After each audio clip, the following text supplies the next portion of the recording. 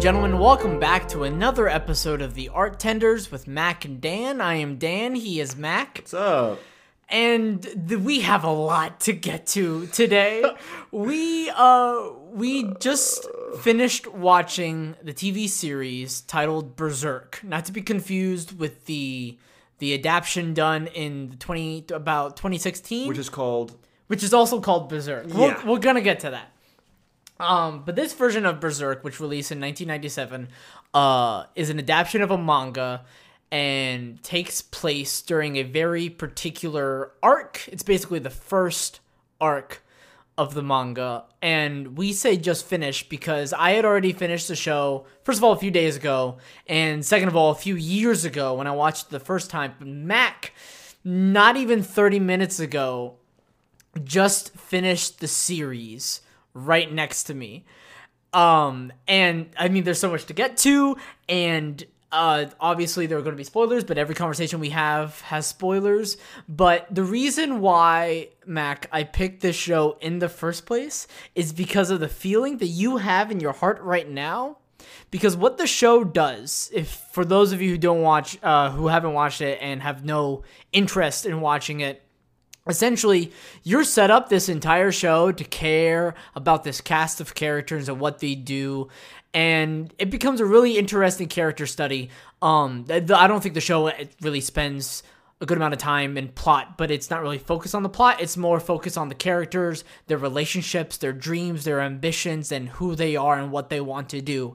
And then the last episode just throws that all down the drain, has one character betray everyone else, Griffith, and kills nearly everybody except for his then best friend Guts, who instead he quite literally, as a demon, it's a lot, rapes his significant other Casca right in front of him.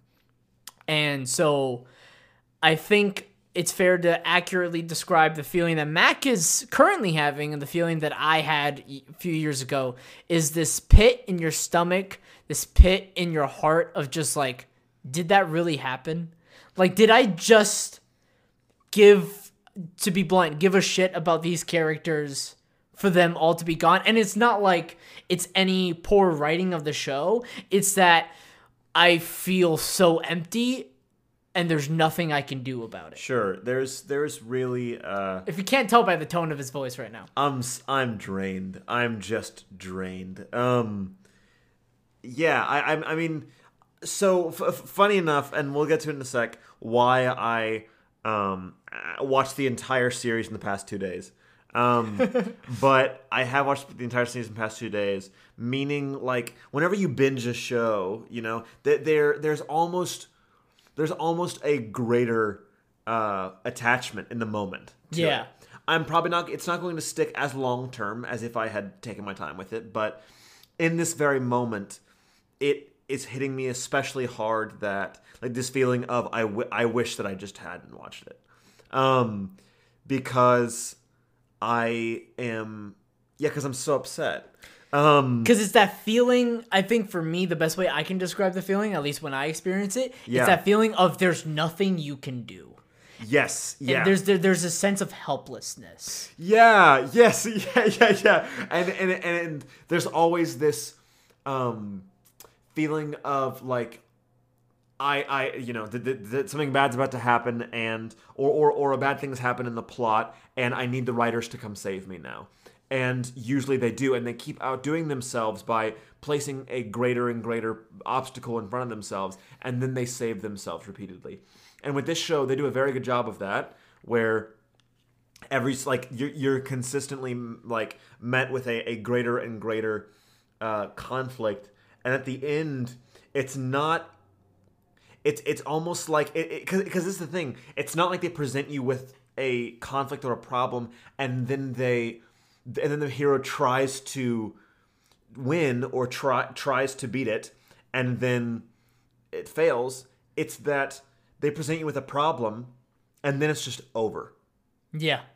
Like it's not even like the main character, like the main character that you've been following dies. It's not like they go out in some heroic battle or something. It's just that he's pinned down.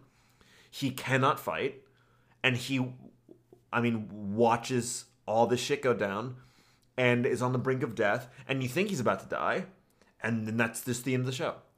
I think, I'll go ahead and say, I think it was a very good choice by the writers of the show I did a little bit of research, to omit the character named Skull Knight, which is just the edgiest name for a character. Yeah. But Skull Knight... Was this another member of the band of... No, Hawks? this Okay. is a completely unrelated character. That if I'm... So it just would have come out randomly. Kind of. So, like, he had a previous interaction with Guts. If I'm not mistaken, it's when Guts and Casca makes love for the first time. And then all of a sudden, like, in the middle of the night, Skull Knight appears. And Skull Knight, in a very creepy voice, is like, you are on a path that you are going to get messed up, but, like, keep surviving. And he calls him a struggler. And then he just disappears. And that's, like, the first time you see Skull Knight. The second time you see Skull Knight, he actually saves a character by the name of Ricket, he's like a 12-year-old kid. From the dream? Not the dream, but... Yes. There's at one point in the show, there's a character named Ricket. He's 12 years old. He has to stay back with a bunch of injured, because the rest of the group, instead, they just go straight to hell, quite literally. But the bunch of injured, they're eaten by demons. Yeah. Just hanging out. You know, and Ricket, the episode ends with Ricket, tears in his eyes, looking up, and he just yells out, what the hell is going on? Skull Knight actually saves Ricket. And then later on, Skull Knight saves Guts and Casca from hell. Yeah. And so brings Skull Knight them, is a spiritual entity more than it is a kind of character. Skull Knight in many ways is probably like a plot device. Yeah. Really. It's this sort of interesting, edgy character that we don't know much about, but he's related in some way with the events that have happened, like, throughout the course of the story, preceding what we actually see. Yeah.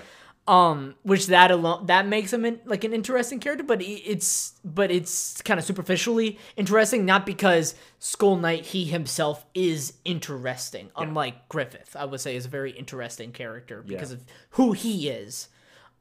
As opposed to what he serves in the story, but he's also interesting in that regard. But I think the showrunners do a very good job by cutting him, because making it a clear point, the show is not about that. Yeah. That the show is not about what comes after Guts and Casca. The show is about the relationship between Guts and Griffith and Casca and everyone else in the group, how they deal with their problems, what they really believe in, not only for themselves, but for others and for the people around them, and kind of what does it mean to be alive, right? And so what happens afterwards when, Guts is rescued and Casca is rescued is that Casca has the most traumatic form of PTSD and becomes like a little girl in how she thinks, because that's just how broken she becomes. And Guts just goes straight out revenge killer mode that we see in the very first episode. So, I mean, this show is absolutely... and watch that first episode exactly. Again. And so what the first episode does is that the first episode is set ahead of the other 24 episodes. And you don't know that when you start the show, and you start the second episode, and you're like, that's really weird. And you hear, something about Baelitz, something about Griffith is king. Guts has a cannon on his arm and a giant sword. There's a snake demon guy. Didn't know we were dealing with this. And then the second episode is like, Guts is like 15 now. I'm really Which you also see the snake demon for like 0.5 seconds in episode 23. Exactly. And again, nothing. They are really... So this was definitely made for people that were aware of the manga. Yes, but I think it also does a really good job of... I don't want to say appease, but making a great show for people who have no interest in reading the manga. Yeah. Like you and I would say, like, after watching this show, I'm at least interested in reading the manga, just seeing what it offers. But mainly because I know that I trust the writers enough, I trust the people that put it together enough to know that whatever the show was missing, or whatever questions that I had, that was intentional. That was an intentional choice of theirs. You know what I mean? So like the fact that it felt like Rickett, like just like nothing happened to him and he just like disappeared off into nothingness and we never really got to know what happened there, or the fact that the show ended where it did, or the fact that there were a couple loose ends. I was like, oh, okay, so that makes more sense to me that there are specific reasons why that is rather than... Right. Kentaro Miura is the original writer of the manga, and he still writes, believe it or not, he still writes the manga to this day, but it hasn't been updated since 2018. There are so many things that has happened, so much of it kind of absurd. Yeah. But this arc, which is called the Golden Age arc, which is what the anime covers, is, I think, commonly considered to be the best arc. Just because of the storytelling and the characters and just what they do and who they are. Okay. And is the manga called Berserk? The manga is also called Berserk. Now, everything's called Berserk. So we're gonna... Yes. So... I'm gonna say this is also on me. No, I mean, partially it's because I should know my teammates better. Fuck you. Last week, you're right. Last week I said for Mac to watch this show Berserk. There's, like I said before, there is a show in 2016 also called Berserk. Excuse me. Woo. Same Yikes. Characters, and I said in last week's episode, this show was in the 90s. This show is about Guts and the Band of the Hawk, and this show has 25 episodes. And the 2016 show came out in 2016, has nothing to do with Band of the Hawk, and it has 24 episodes. Mac made the mistake of watching the first 8 episodes of the newer series, which is known for also being not good. So I got really concerned and was luckily able to piece together, wait a second, Mac is watching the wrong show. And that is the reason why he had to watch it in the last 2 days, the entirety of this show. Yeah. Luckily, each show is 20 minutes, so it's not the biggest burden, but it's still a lot. I think on Monday night I watched 4 episodes. Yesterday I watched, most. Like, maybe like 10 episodes? A lot. It's a lot. It was a lot. But now, I've just been absolutely, and I mean, all of my kids at school know that I was watching it because I was watching it in between classes, like in between passing periods. And then would they ask you like, "Hey, what are you watching? What are you doing?" Yeah, the funny thing is that so something that's absolutely baffling to me is that most of my kids, middle schoolers, 12 and 13-year-olds, are anime fans. They all watch anime, right? Which I thought was kind of strange at first. Because I figured that they'd watch Netflix or something, or they'd watch. And like they're at that age, or like they're too cool for anime. Actually, kind of the opposite right now. Okay. Weirdly enough, so they're actually too cool for Netflix. They're too cool for HBO. They're too cool for all the streaming services. They are their thing is anime for the most part. No video games, no music. I've tried so hard to relate to them, but the only thing that. And again, a majority of them are into is anime. Yeah. Shame that you just watched one that you can't recommend to them. Yeah, at all. Well, the funny thing is, though, is that they asked me what I was watching. I was like, I am watching a show called Berserk. It's from the 90s. And I can't recommend it to you. And then they were like, oh, no, I've already seen it. Like, most of them have already seen this show, even though it is extremely graphic. And terrifying at the end. So scary, and curses every episode several times. Yeah. And I was like, okay, well, that's alarming. But, and every single episode features the main characters cutting someone open and then not like in an anime way spewing blood. Yeah, it's like that image. I'm never like a fountain. It really is a fountain. So that was very funny that pretty much all of them knew what the show was already and were like, "You've never seen that?" And I'm like, "No," and they're like, "Oh well, I guess I'm glad you're watching it now. Finally." And None of them spoiled it for you. No, a couple. There's just one asshole kid. Whoa. I'm sorry, it's just true. And if he was listening to the show, he'd be like, "That's me." Like, he knows who he is, a little bitch. So he held it over me today. So there were a couple times where I was asking him to do work, and then he was like, "No, if you make me do this, or if you call someone, or like call a counselor and like send me to the principal or whatever, I'm gonna tell you how it ends." No. And that's and awful. So I know. I was like, well, because that's leverage. That's real leverage. I was like, I guess I can't. I guess you're just gonna have to be a bad kid for today. But yeah. But tomorrow, I'll bring down the hammer. So did you like this show, Mac? Yeah. Yeah. Because it's hard to like have that feeling of emptiness, of kind of loneliness, of helplessness afterwards, and like say to yourself, man, that was a great show. Wow, what a great time. Yeah. I would watch that again. Like, yeah. I'm happy that I watched this show again, right? Because when I recommend it, I was dreading it. Because I already know everyone's gonna die. I'm gonna get attached to everyone again. This is gonna suck. I'm gonna hate this. I'm not gonna have fun. It's gonna make good conversation, but I am not going to like watching this again.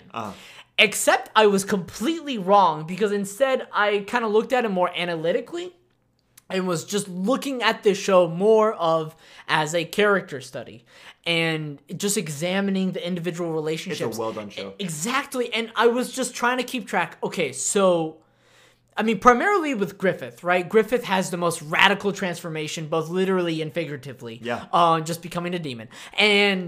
But watching him from the beginning, I was really now more so attuned to watching his growth, watching his arc, watching where he's going to go, and kind of seeing, like, the things he would do. And I'm like, does that track? And everything tracks. Yeah.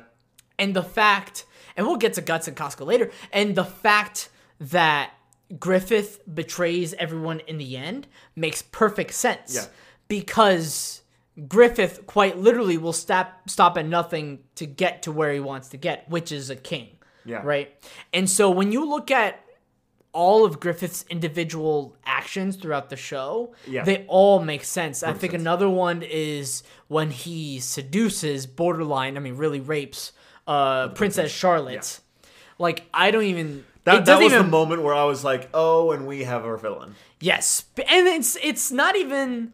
I don't even think, like, Griffith has, like, a sexuality. He just does what he needs to do, because the only thing that matters to him is becoming a king. And the only time in the show that we get, like, real emotional sort of anything from Griffith is like 2 times. It's one when in a Casca, when Casca is telling the story of how Griffith is dealing with a kid losing his life for his dream. Yes.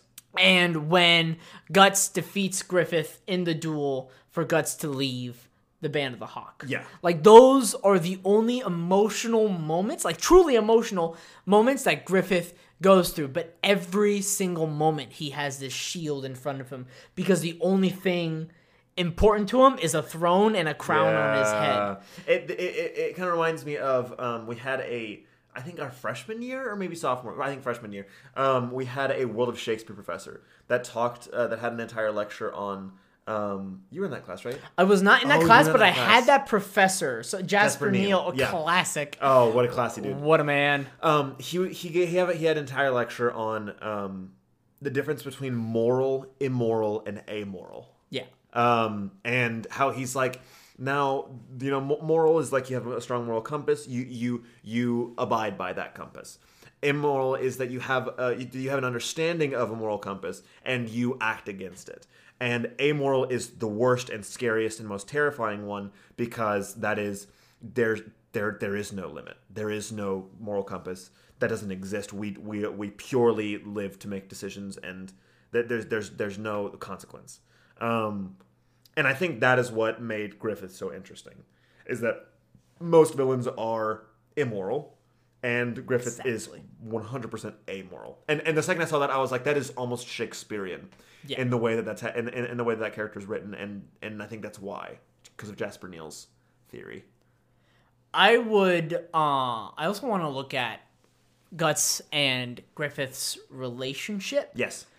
Because for so much of the show, also, I was thinking to myself, what is sort of pulling Guts to Griffith, and what is pulling Griffith to Guts? Yes. Like, why do they feel this sort of strong attachment, and hopefully you have some ideas I do. on this. But their relationship in this show is so interesting and so difficult to articulate why that relationship even exists in the first place. But I want to get your thoughts, at least maybe on why or what you think of that character relationship and maybe how it serves the story. Yes. By all means. I think that just like you were talking about, it makes perfect sense as to what they give each other, right? Because yes, I think that Guts is more of an emotional connection, like what you're talking about. Yeah. And the only emotional connection that Griffith has to Guts is the fact that Guts is pretty much his ticket to success. Yeah. And like in every form and fashion. Yeah. So Griffith, like I was talking about, is explained perfectly by the moral, immoral, amoral. In my mind, the guts route to the Griffith friendship is summed up pretty well by a guy named Jordan Peterson. I don't know if you've ever heard that person. He's not the most fantastic person. He is kind of a huge asshole in real life, but he's kind of a modern day philosopher. And all of his philosophies are really depressing. But one of them is he was like, he talks about how whenever he goes and talks to colleges, and most of the people that come out and see him are men, like at least 80% are men. And he's like, I don't really know why that is until I see which part of my lecture they light up at. And that is, whenever I talk about purpose. He was like, the moment in my lecture whenever I talk about purpose, which is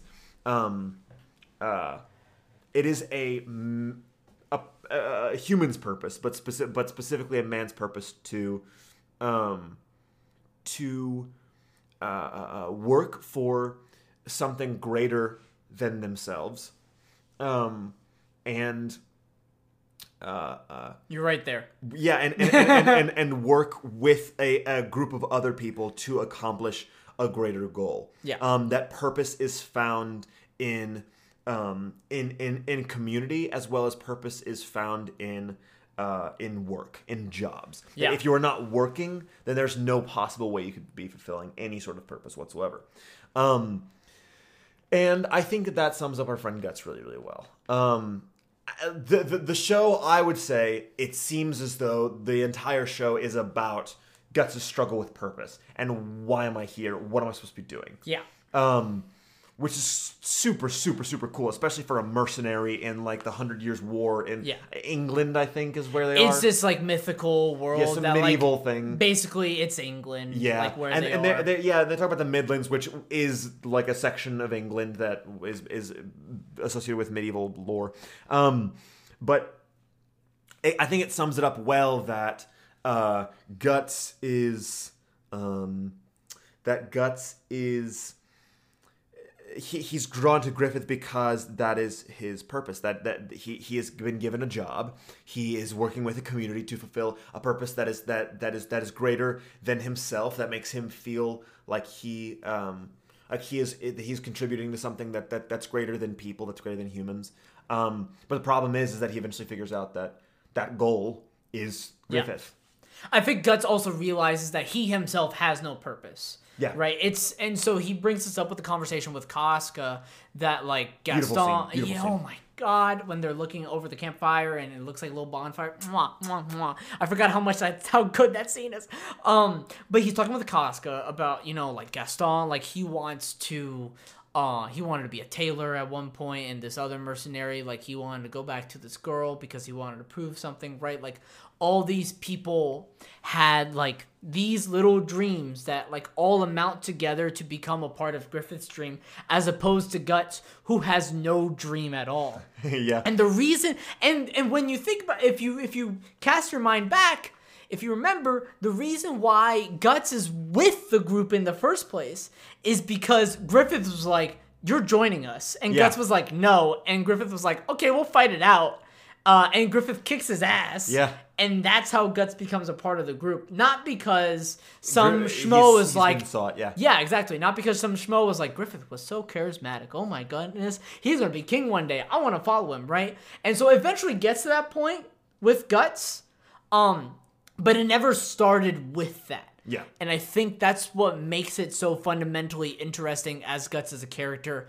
And I think, I mean, if I gave a gold medal, I didn't even think about this like prior to the podcast, but if I gave a gold medal, I would give it to a scene. And I would give it to the scene where Griffith is talking with Princess Charlotte at the fountain outside of the party. And Griffith is about to Guts is about to tell Griffith that he assassinated the king's brother and nephew. And then Casca stops him? And Casca stops him. That's a good one. And Guts overhears the conversation that Griffith is having, saying, like, Griffith only looks at anybody as his equal.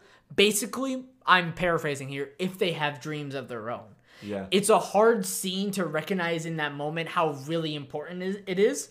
Even though, like... I didn't even think about that. Exactly. Yeah. And so Exactly. And when I saw the show a second time, I'm like, how did this scene not ring so many bells for me? Because, like, it isn't like Guts has an existential crisis immediately afterwards. Right. It's sort of, like, trickling throughout. These sort of moments where Guts is just like, what am I doing? He may be in the middle of a fight and he's thinking to himself, like, why am I doing this? Who am I? What purpose do I serve in this life and to myself? Yeah. And Guts realizes that he needs to be more honest with himself. Yeah. During that scene. And I think it is such a beautiful scene that it's basically right in the middle of the series. And I mean, the show's really good. yeah. It's clever as shit. And I was talking to Emma about it on the way over here, that it's, I think part of the thing that makes it so fantastic is that the first half, maybe, like you were saying, the first half is just like anime fighting, and you're like, okay, great, war, who cares? And it takes you a while. It took me at least a really long time to get on board. And then at some point, it switches and stops being about war entirely. And it's like that. This is just like honestly, now the fighting is the filler, and the scenes are the important part, rather than the first half of the series, which was there was filler scenes with war. And all of a sudden, it becomes psychological, and the characters are actually interesting all of a sudden. And I think it does come whenever we start seeing a lot more voiceovers, which I really want to delve into the voiceovers. I want to delve into the art of the show, and I also want to delve into the women of the show. I also want to delve into how bad the intro is. Oh my god! It's bad. But we'll get into that blah, blah, blah, after break. Hello and welcome back to the Art Tendence with Mac and Dan. This is Mac, and I wanted a special intro. Is that a special intro? Okay. My radio announcer was hello. Okay. Yes. So, we promised to talk about the voiceovers, the art, and the women of the show, as well as the poor intro. So let's talk about voiceovers first. Yeah, voiceovers. In this show, I think, is what turns the show from good to great. Okay. Meaning that all of my favorite moments in the entire show are whenever you are frozen in time and space, and then it just starts telling you what everyone's thinking in the scene, because it's just a very like cut to the meat type of storytelling, right? Specifically, because it happens a couple times, but the one where it's the most jarring, I think, is whenever Guts is about to leave the Band of Hawks, and he has to fight Griffith for his freedom. Yes. And so I know what you're talking about now. And so right before they're about to do it, it freezes, and like every single fucking character in the entire scene, it goes like through 5 voiceovers, and it's every person that's a part of the scene. It's Griffith and Guts and Casca and what's the guy's name? Judo. Thank you, Judo. Corcus, Rickett, probably not Pippin. It's not Pippin, but it's definitely Rickett. And I don't think it's Corcus. But yes, Judo. Gosh, saddest death, by the way. Yes, landslide saddest death. What I enjoy about the voiceovers in this show, it doesn't really feel this way at the beginning, but it definitely grows on you. And so, particularly in that moment, those voiceovers feel so earned. Yeah. Guts being like, this is it. Casca being like, is this really happening? And Griffith being super analytical of just like, okay, he's going to go this way. I need to go this way. And so I think it's one of, if not the only, it's not the only time that you get VO of Griffith's psyche. But I think it's one of the first times. You don't hear Griffith's mind a lot. We are forced to watch Griffith do things, but we are never properly introduced to the mind of Griffith until, I think, if I'm not mistaken, that moment. Yeah. And then we get glimpses of it later. And again, that's one of his first emotional moments. Yes. Yeah. So it's, as in first emotional moments that we see in real time, as opposed to like in a flashback that like Casca is presenting. Oh, right. But all the same, right? That like we haven't seen Griffith be emotional with this group in particular until this moment, and with Guts until this moment, right? We've always known in some way that Griffith is fond of Guts. Yeah. Whatever that means, right? Whether there's like, because I think that's relationship so interesting. Like, is there like actual love there? Yeah. Because I absolutely and Griffith does use the word love whenever he has a voiceover. And I think I absolutely agree when, in many ways, Guts is the ticket, right? Guts, I think what makes Guts so special is that like he is this malleable sort of warrior that Griffith can use for his own ambition. Yeah. And Griffith is not tied to failing Guts's dream, because Guts doesn't have a dream. Guts's only dream is to fight and survive. Yeah. And so there's probably an avenue in Griffith's mind that like, okay, this is cool, this is awesome. We're gonna rock with this, and we're gonna ride this thing until the pony drops. Right? I don't know where that phrase came from, but pony drops. But I think that's what enchants and mystifies, right, Griffith so much to Guts, is because Guts has no dream. Guts has no ambition. He's just willing to do these things in some way. And I think it's also maybe something that's going on in Griffith's mind. And this is all speculation too, which is probably the greatest part. Right. It's that Guts has so much potential to do his own thing and chooses to never do his own thing. That do his own thing in the sense of like his own dreams or ambitions, right? Guts is always on his own, but he never does something for his own gain, right? Unlike Griffith. And the complete opposite of that, I think, is what attracts Guts to Griffith. It's that, I mean, this man has such a great big dream. Holy crap, I do kind of want to see how this turns out. Yeah. And he really believes in this. I'll believe in it too. And so Guts in the beginning is very much so like the rest of the Band of the Hawk, and then the conversation at the fountain changes everything for his POV. It makes him realize, okay, no, my dream isn't Griffith's dream. I need to have my own dream. And he starts to try to piece it together, and he slowly figures out that Casca is part of that dream. And it's this weird sort of relationship that comes kind of out of nowhere, but it comes out of nowhere, and yet it still feels earned. Yeah. Which is so interesting. I would love to have statistics of the show. I would love to have moments, or I'd love to be able to like pull up, like, when was the first time that we got like a Griffith voiceover? When was the first time that we got a flashback? When was the first time that, like, so that because I know that all those decisions were made specifically, but I wish that I knew that off the top of my head. You don't think about how well written this show is when you're in the middle of it. Yeah, no. That and I think part of it, even though the voiceovers are great, because the first couple episodes are arguably not very complex written. And they feel inconsequential, but you kind of need those first few episodes to really like both sort of set the stakes and set the scene for the characters and for the setting. But I think what makes you not think, I think this plays a factor. What makes you not think about how great the show really is the art style of the show. And when I say the art style, I mean the sort of production quality of the show. I think the art itself of the show is great. Beautiful. From what I have seen, it is a faithful adaptation of Miura's original manga.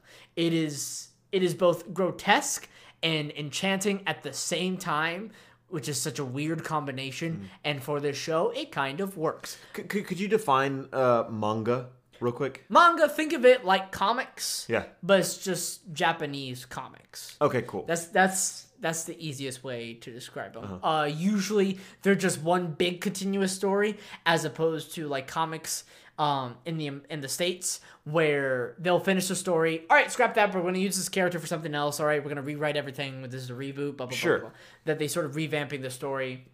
I think, if I'm not mistaken, with manga, for the most part, it's sort of one continuous story. But like I said, I want to get into the art of the show and the production quality. That I think it's very clear.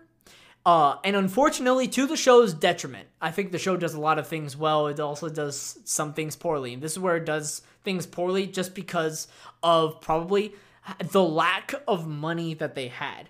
I remember this show being like a slideshow. I don't remember this show being the sort of fluid motion. Not at all. Of scenes, of choreography, of characters in a space. It's a lot of very still figures. Maybe 3 frames per second. Exactly. And maybe like a head will turn, or a head will turn another way. But there are hardly any sort of fluid motions in this show. Yeah. We see a lot of shots we get the idea of something being a fluid motion. Let's say, we see the shot so many times. Guts swinging his gosh darn sword through a person. And so, but it's one shot, and it's like a freeze frame of Guts swinging at this person, and they do this like sort of like triple take of it. They'll show the shot 3 times in a row, but like panning the shot each time. So it looks like there's motion, and you get the sense of motion and this crazy motion that's happening, even though it's just an image. Yeah. And that happens throughout so much of the show that it makes you really sit there and wish to yourself, I would love to watch this show with a bigger budget.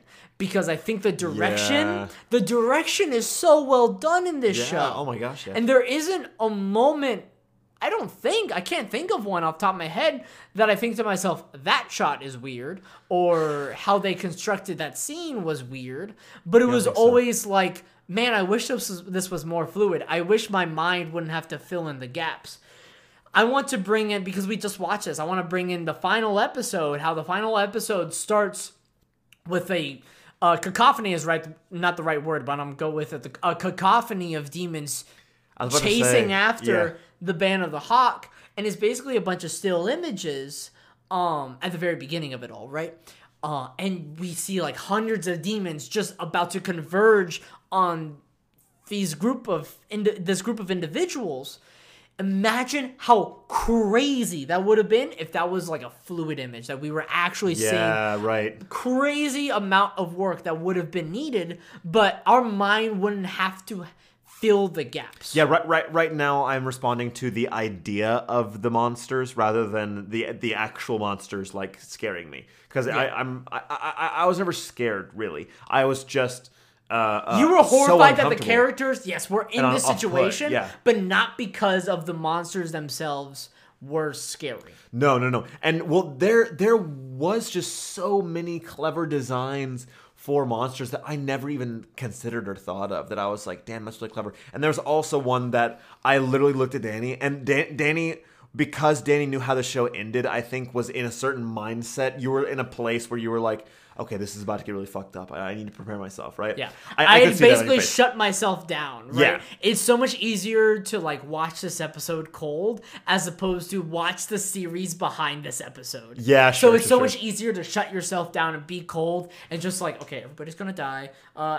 Awful things are going to happen to Guts and Casca. Everybody's going to die. It's just how the story goes out. It's okay. It's okay. It happens. Yeah, and so I was watching this episode, like kind of in a like happy-go-lucky, like, oh, nothing bad's gonna happen. Berserk. You listen to the intro, you're like, It's yeah. like, I know Guts survives. Put your glasses on, I watched yeah. 8 episodes of the next series.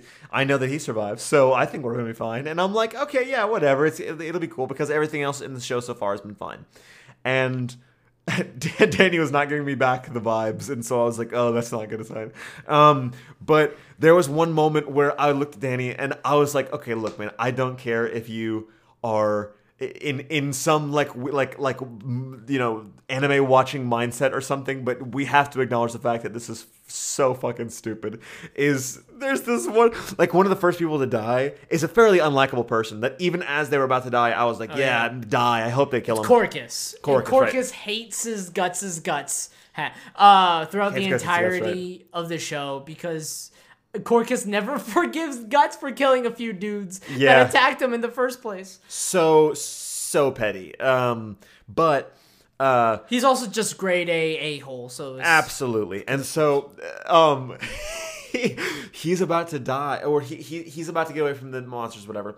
And then in front of him, there's like just a butt-ass naked woman, just a totally naked person right in front of him. And he out loud is like, oh, woman, my weakness, I can't say no to that. Which is just the stupidest, sleaziest thing to say. And he sees it, and he reaches out for her, and then he buries his face in her boobs, and then it pans out, and it's... It's this giant demon monster with female, like, white Caucasian female breasts. And you're like, that is the most dumb image I've ever seen in my life. That is the stupidest monster I've ever seen. But, I mean, you know, it killed him. That's how he went. But it was... Yeah. And then you see his face in that demon's mouth later on in the episode. Yeah, right. It's just like, what the hell? And that was really clever, too, though. And I like that you know, Guts is coming back and is wondering if people are alive, and instead of him getting a firm answer, he thinks people are alive, and then it turns out that the demons are using the bodies of the people they just killed to play games with him. Exactly. They use that throughout the series a lot. I saw that a couple times whenever people would use the bodies of the dead in order to play tricks on people. When you say the series, you mean the 8 episodes that you accidentally watched? What No, do you mean? I mean the 25, the original. Like I mean, like for instance, whenever Ricket is having the bad dreams as well. That's right. There's also a guy hanging there, and he's like, what's up, dude? Like, you okay? And then a monster just appears, and you're like, oh, the guy's already dead. And you're like, Ricket, no, he's innocent. Please don't do that to Ricket. Oh, sweet little boy. And that was definitely a couple times where they used the art to their advantage. They because they had to work with ideas rather than fluid motion. It was limiting in most ways, but in some ways it was really cool because they could show us a beautiful painting, and then we had to build the rest ourselves. Yeah, there were a lot of moments during the show that did exactly that. It was, I mean, just these beautiful, gorgeous shots. Of course, we're always going to want fluidity because we have fluidity in our everyday lives. And so we're watching a show. And every other show, right? Yeah, we're not looking at a painting, but we are looking at paintings right then and there. So, I mean, they're beautiful images. And so there are times where the idea certainly works. Yeah, and like for instance, the main villain in the last episode, the guy who the big brain with the gums and the lips, also known as Void, which is of course his name is Void. Yes. Fantastic. By the way, so sad that we didn't revisit Nosferatu Zod. Yeah, such a good character, such a good episode. Made my favorite episode. Whoa, one of that, and also probably the episode whenever Casca and Guts finally got together. Yeah. Was it 21? It's something like that. So, but the last villain, he looked so cool because the most jarring part was his mouth design. Yeah. That it was a skull mouth, and that it was these, you know, like gaping teeth, and they were connected, right? And the painting of him was so terrifying and was so jarring. And I was like, and as I was watching him, as we were watching it in there, I was like, if this person was moving right now, I wouldn't be as scared. Or it wouldn't have as good of an impact. Because there's no way to make that image move in a fluid way, and make their mouth move and make their face operate, that gives that any sort of what's the word I'm looking for? Like grace? No. Sure. I mean, like merit. Yeah. Okay. Yeah. I couldn't think of a word. I mean, just I failed you. Goodness. You wanted to also... I mean, we're just knocking out subjects. We are. Right? Boom, boom, boom. Well, because, I mean, it's 25 episodes, and that's like a season of Avatar. But, like, this is a whole series. Yeah. So it's denser in terms of, like, things that happen to characters, right? Like, yes. Avatar and other shows... if a season is just as long, they're able to meander a little bit. And that's okay. Like, they're more than welcome to do that because you're just spending time with the characters. As opposed to this, like, no, we have to make every second count. And that's honestly one of the funniest and most interesting parts about the series that makes this series different from most, if not every other series I've ever seen in my entire life, is that I'm used to either scenes going fast and the plot moving slowly. Yeah. Scenes going fast and the plot moving fast. But with this show, I definitely, like, it's such slow moving scenes, but the plot moves so fast. Every scene, something is fucking happening. Like, hardcore. And it's like hilarious. we said, but you don't realize things are happening in that moment. Like, you don't properly realize how important the scene between Guts and Casca is. And I think it's because when they're looking at all the little fires at the camp. Yeah. You don't realize how important it is in that moment. Like, you kind of get hints of it. Yeah. Right? And you don't realize how important something like Zod telling Guts, hey, this dude is going to betray you. Like, you're like, what? And then Zod's gone. And then you don't really, like, reflect on that too much. You kind of remember it for the next few episodes because so does Guts. But then Guts kind of forgets about it too. He does. That's what I'm about to say, is that, like, you usually get pretty good reminders. They remind you, like, Guts will be thinking about something that Casca said. Guts will be thinking about something that Griffith said. Yeah. But, or sometimes Guts is thinking about stuff that Zod said. But he never really thought about the most important thing that Zod said, which was this... Yeah. This guy's like, don't place your trust in him because he's about to betray you. Yeah, exactly. And it's just fascinating because, like, why would Guts, first of all, believe that from a demon that just tried to kill them?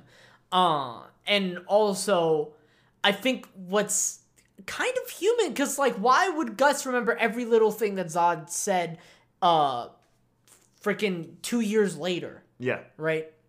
That's like... So when Guts realizes that all these demons right there, they all used Baelitz. They all sacrificed themselves. Like, they were all humans that sacrificed themselves to become demons, much like Griffith just did. Then he remembers Zod, and he doesn't say, this is what I think, but he doesn't say, what he does say, is that, so wait, that means, and I think, kind of filling in the gaps, I think he realizes, wait, all the demons that he's looking at used to be normal people. Yeah. And that's like another, like, terrifying realization. But the trickling of information that this show just sort of gives you, like I said, doesn't seem important in the moment. And then if you watch it a second time, or if you just think about it, like every scene, it's like, how did I miss this? I'm stupid. But you're not, because it's just like, all these things are meant to feel inconsequential. But they're so deliberate. Yeah. Let's get into, or let's talk about bad phrasing for a second, but we avoided that, even though I'm bringing light to it. No. Say the original one for us. No, I really don't want to, please. Let us discuss the women on this show, because I also want to discuss the women on this show, because it's this weird line of, like, justice and injustice this show has towards women. Absolutely. But I, as you wanted to bring it up, I wanted to get your thoughts as to the show's treatment of women and how women play a role in this show. I think that we can both agree that pretty much every woman in this show, except for Casca, is, I mean, shoved in an awful little box of 1997 or interpretation on medieval women, which is like you're useless. You just need to like make babies and stay at home. Yeah. Except for maybe like the Queen. Oh, the Queen was kind of cool. The Queen was, but she's there for like 2 seconds. Yeah. I just remembered in this moment that the Queen existed. I think she was literally only in 2 episodes. Yeah.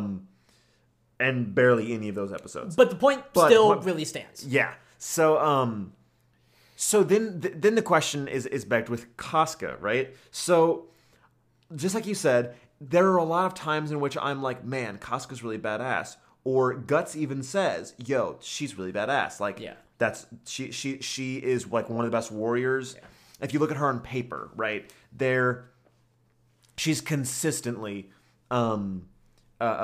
she's consistently one of the most powerful characters in the show. And I want to give one credit to how they treat the character. Yeah. Just one credit in that they don't make it a thing. There is nobody in the camp that in the Band of the Hawks camp that tries to do any sort of freaky business with Casca. Yeah. They all view Casca as a leader and one of them. And so we don't have to get into that BS. Which is fantastic.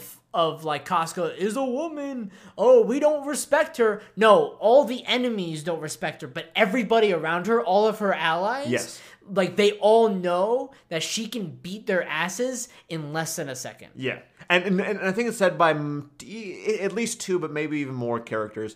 Like they refer to her as the sister in arms, which is really cool. Yeah. And then they have her basically become commander at the end of the show. So the people around Casca, I think, treat her really, really well in terms of the fact that she's. But how the show treats Casca, how Casca treats Casca is really annoying at times.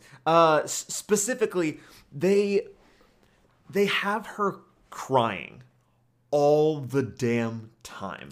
I did notice that too. Multiple times per episode, where I'm like, okay, there's not really a reason for this. And she will even say things like, why am I crying? I'm just emotional sometimes. Like, my emotions always get the best of me. Why can't I put these pesky emotions away? And it's like, okay, we don't really need it.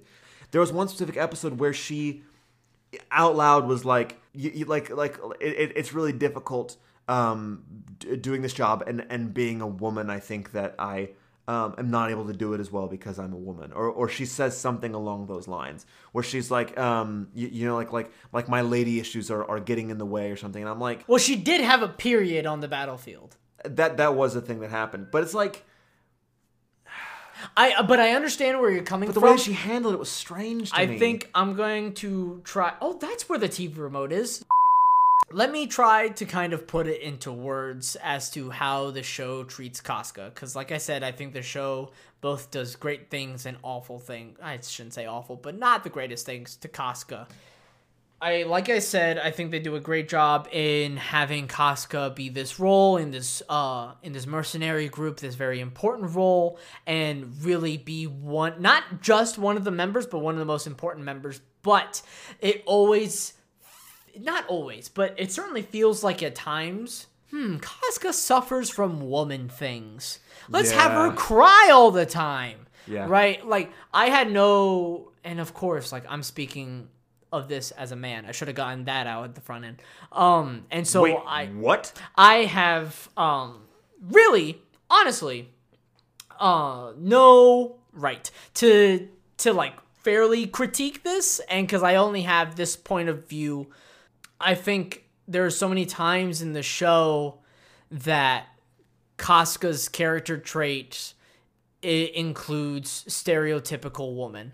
And it's just really frustrating because I feel like Casca is so much more of an interesting character than that. Because I did have the similar feeling of, like, would Casca really cry all the time like this? Right? I think... Casca having the period on the battlefield and not being able to fight was a very interesting conflict, and resulted in these nice moments between her and Guts. So I think this is the difference for me, and it took me 2 minutes to get here, but I think the difference for me is that they would make Casca cry all the time, not because of Casca's character, but because Casca is a woman. Yeah, right. I think that's my biggest gripe with how Casca was written. The thing that bothers me the most, I think, about Casca is that The show operates under that like kind of shitty brand of 90s feminism where you can tell that every move they make with Casca, they're really proud of themselves. They're like, man, really pushing the ballot with this feminism shit, huh? Yeah, like man, like women are equal, yeah. And you can tell there's a little bit of pride in the writing, you know? And then but it's really not. It's... I understand that like the world that was created, like of course like the women in this world, and they allude to it so much that like they are going to have hard times. And so I like the show when Casca brings up the fact there's so much I have to deal with, not just being a soldier but being a woman too. Yeah. Like that's really important. And like Guts realizing that like, oh, that is really difficult. Like, I could never understand. Like, that's really important. Yes. But from just a storytelling perspective, the stakes, you're right. But it still felt like at times they were doing a disservice to that character. Yeah. Which was frustrating. But I think all in all, she was still a good character. Yeah. Particularly... I mean, some of my favorite moments in the show were still Casca. Yeah. Yeah. I wish she was more of her own character, right? Because it always feels like she was riding on the coattails of somebody. Like, I felt like Guts was his own character for so much of it, and Griffith was his own character for so much of it, that Casca's a really important character, and I wish she was more important. And sort of, I can't remember the term, but it's this idea that in so much of fiction, or just written work in general, that it's women... Bechdel test. Thank you. Yeah. Would you like to go into detail? Sure. The Bechdel test is basically you give an assessment to every single piece of media that you watch, which is, are there any female characters that speak to another female character, and in that conversation never say anything about a man? And it's not necessarily in this show that Casca needed to speak to another female character, but it always felt like Casca was talking about either Guts or Griffith. Yes. And there was never a moment where she was not sexually hunting a guy in the show. That's hunting. Yeah. But it's true. She was always on the prowl for either Griffith Dick or subtly Guts. Yeah. But yes, I wanted Casca to be more of her own character. Yes. And I think that's one of the disservices that they do. Before we wrap up, let's just talk about how bad the intro is. Oh, yes. Let's grill this intro. Whoo! All right. So, it feels like... It felt way too American. It felt like they were trying so incredibly hard to be indie. It is the absolute fucking worst song they could have picked for the mood and the tone of the show. The tone of the show is a very somber, dark tone, but the intro doesn't have to be that. But the intro should not be this sort of like rock, punky, like, yeah. Like, we're here to have a good time. And what's funnier is that not only is the song itself bad, both for the show, and I don't like the song, but also that the intro itself, the cinematic itself, is just like Guts doing these like sexy poses. Yeah, look at me, I'm Guts. And then just like a flower burning, and you're like, it's like, what the fuck is this? Clearly this was given to an intern, and they did a shitty job. It's really disappointing. Whoever made the intro did not make the rest of the show. And then here's also the thing. There, in the very final episode where everyone dies, okay, and it's set up for that, there should not have been an intro. No. And I think the finale was a two-parter. The finale was a two-parter. Essentially. So they should have. And so there should not have been an intro because the intro, once again, does not fit. And I think they could have done without the credits. Right? That I think just Guts screaming in pain, cut to black, credits. And when I say credits, I mean just like the names of the people who worked on the show. No music, not any of the cinematic that they've had before where you get these stills of other characters. Right. Like just a black screen, white text, boom. So that you could more so sit in that feeling of despair. And that's actually kind of why the show is so special, is because how it sets up for that despair you feel in the end, and you feel sucker punched. Yeah. Even though you're kind of alluded to it multiple times throughout the show, you're told, hey, bad things are going to happen. And then you think to yourself, whatever. Bad things always happen. Not in this way. And the show should have doubled down on that and on that feeling. And they chose not to. Probably because of some money reason, I'm sure.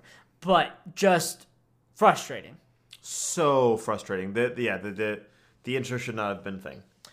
Are there any final thoughts you want to get to before we wrap up this bad boy? Highly recommended, specifically to people that don't watch a lot of anime. I'm not super versed in the anime world, and this was a really good launching off point because it was extremely character centric. So it was a lot more about storytelling rather than images or fights or like that like stereotypical Naruto, Dragon Ball Z type of anime. So this was a really good launching off point, and it actually gets me very interested in more anime of the genre and of the era. You think once you boot up this show, you think this is a show about combat, about war, about all these cool edgy things. It's a very subtly disguised, interesting, full of depth character study that you don't expect to really hit you until the end. This show is surprisingly, I shouldn't say surprisingly, but all the same, it is better on a second watch because you notice so many more things as opposed to just getting everything the first time. It's smarter than what meets the eye. Exactly. And I think that's what makes this show so impressive, and that is what makes this show a classic to so many, and that is a big reason why people like us still talk about this show to this day. Mac. Yes, sir. What are we looking at next time we do an episode of You're about to say Artenders? next week.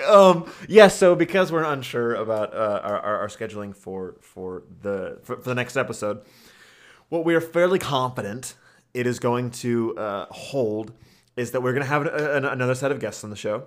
I say a set of guests because it is two. It is goons that we are friends with, which are two dancers we know, Izzy and Hannah, and I think what they've decided for us, and I'm not gonna confirm nor deny. It's in the talks. That it It's in the talks. It's in the talks that it might be a very special Christmas story, but the Barbie version of that story. We might be held against our will. We might be kind of buzzed when we do the episode. Who's to say what happens? But I mean, we do have to uphold the Artenders title, right? So yeah, because we've been doing that. Yeah, we've clearly been drinking as we've been doing these shows. So stone cold sober. God, we got to do that. We will someday. Oh no. Anyway, so until next time, whenever that time may be, thank you guys so much for watching, and I hope you have a good one. Watching? Listening. Yikes.